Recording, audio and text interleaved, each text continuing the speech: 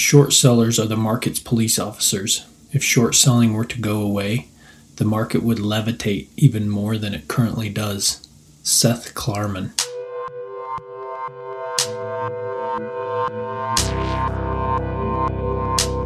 Man's time here is finite, but the influence of a man is infinite. The question is, what shall we do with the daylight that remains?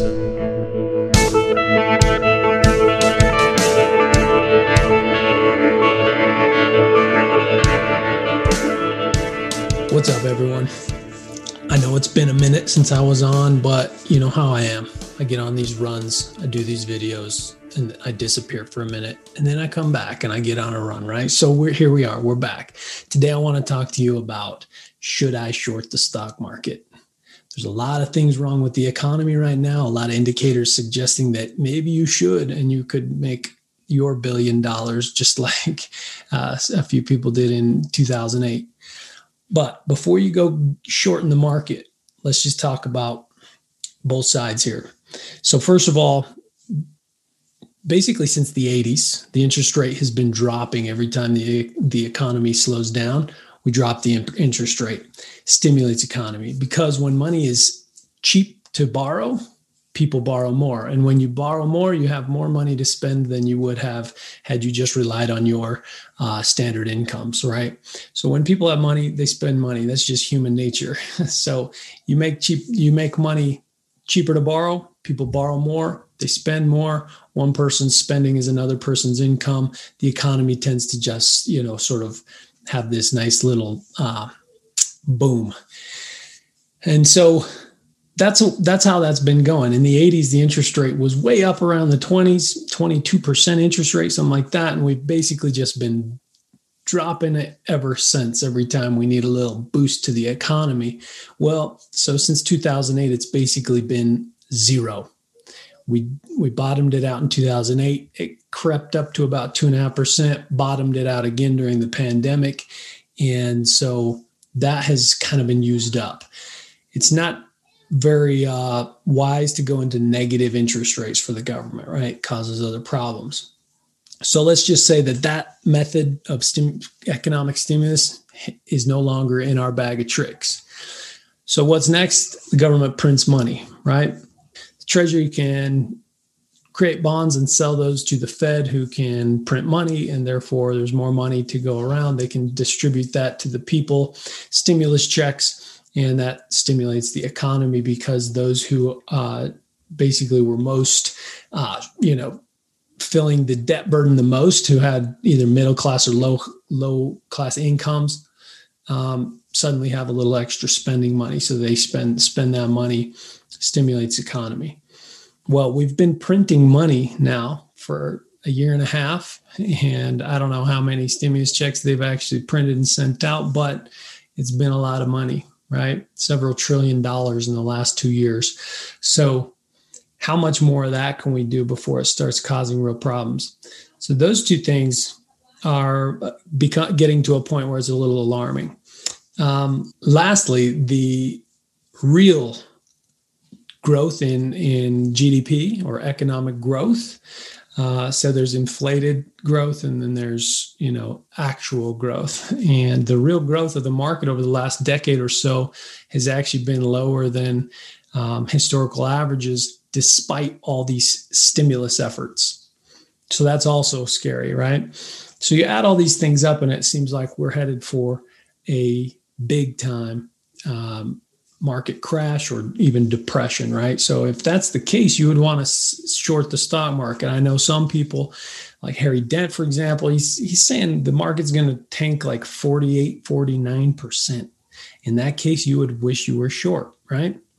However, there's other people like Cathie Woods who say that we are in a pivotal time for the economy, where certain industries are making a switch. So one example that's easy to understand is, she says that most emerging markets don't really take off and accelerate at an alarming rate until they've hit about a 20% mark, meaning let's just take online shopping. Most people still shop physical stores. in malls, grocery stores, et cetera, right? They like the leisure shopping. They like to see it in person, handle it before they get it, buy it. They know they can return it to their store that they shop at, right? Well, now, as of, I think she said 2020, 20% of shopping was done online.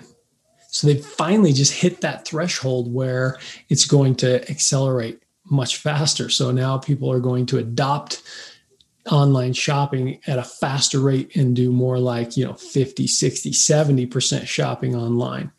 So if we've only hit that threshold in a few industries like online shopping, maybe a couple emerging markets might be clean energy companies, right? For a long time, the cost difference between, coal and solar or wind or whatever was a massive gap, not even close. And it's still a big gap, but it is getting closer.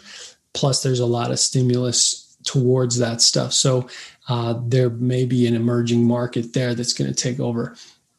Electric cars, right? A huge market in vehicles may be going through this industrial revolution type change where we're going from cars that run on gas to cars that run on electricity and all the industries that are affected around that.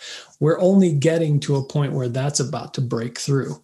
I know a lot of people are driving Teslas now, but that's just a small percentage when you really look at the numbers, but it may be getting there, right? So she's basically saying there's going to be certain industries that skyrocket over the next handful of years while other industries crumble. So we'll have sort of, I believe they call it a K-shaped market, right? Where some skyrocket while some go bankrupt. And so she's saying that scenario is coming. So if that's the case, how daring do you want to be with your short?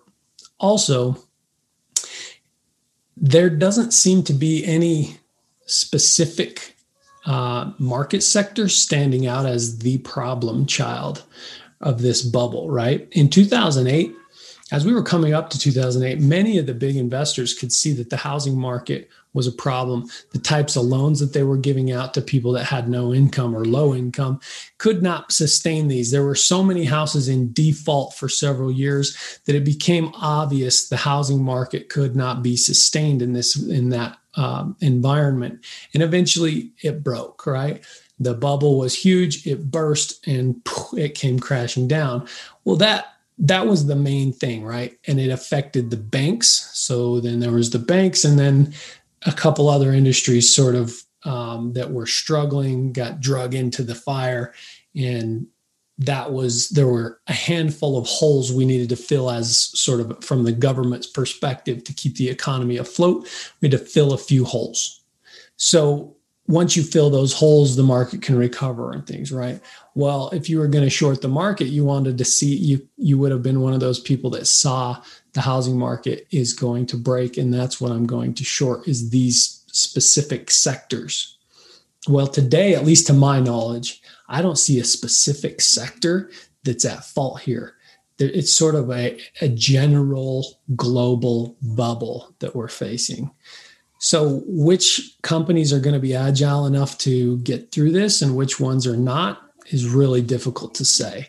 But I do think in this fast-paced global business world that we live in, where a lot of it is done virtual and businesses are staying more agile than ever before, I think it's very difficult to sort of put your finger on which things are just going to tank versus which things will sustain and which ones will benefit, right? So I know I probably teased you with this title saying, should I short the market? Personally, I'm afraid of shorting the market because you can lose more than all your money. There may be some emerging markets that you could get into. Ray Dalio has some really interesting charts that he's happily sharing as he's in his phase of his career where he wants to share his knowledge. America has followed the path of many other countries, and before we were the emerging market when the Great Depression was happening. And so all the sort of collapse ended up benefiting us, the emerging world power. We are now kind of on the downturn of from our prime. And there are other potential emerging markets that may benefit from a global collapse and become a new superpower as far as the financials go. Those may be better opportunities to put your money in where you won't have as much risk, but you may have a lot of upside. So that's more what I would do, is diversify your income, get some money in other overseas accounts that seem to be emerging markets. Don't count out America, though. We've got a lot of great companies here that are going to thrive in the future. And so I would just spread it around, make sure you've got a little bit of kind of every sort of asset. The goal in a big time crash is to not lose money, right? You're not usually trying to make a ton of money. You're trying not to lose money so that when things sort of bottom out and settle down, you've still got a lot of capital to take advantage of the deals that exist. So I'm not going to make the decision for you. I know of a few big dogs that are already starting to go short in the market. And to me, that is risking it as big as you can. So anyway, have fun with that, guys. We'll catch you on the next one.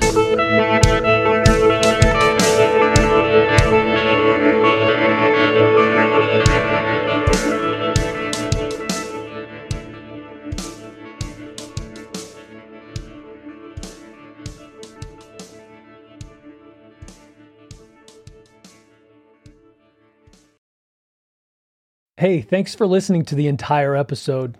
As a token of gratitude, I want to give you a discount on my book, Ingrained. Head over to bronsonwilks.com/store and download Ingrained for less than $1 with the coupon code GOALS, GOALS.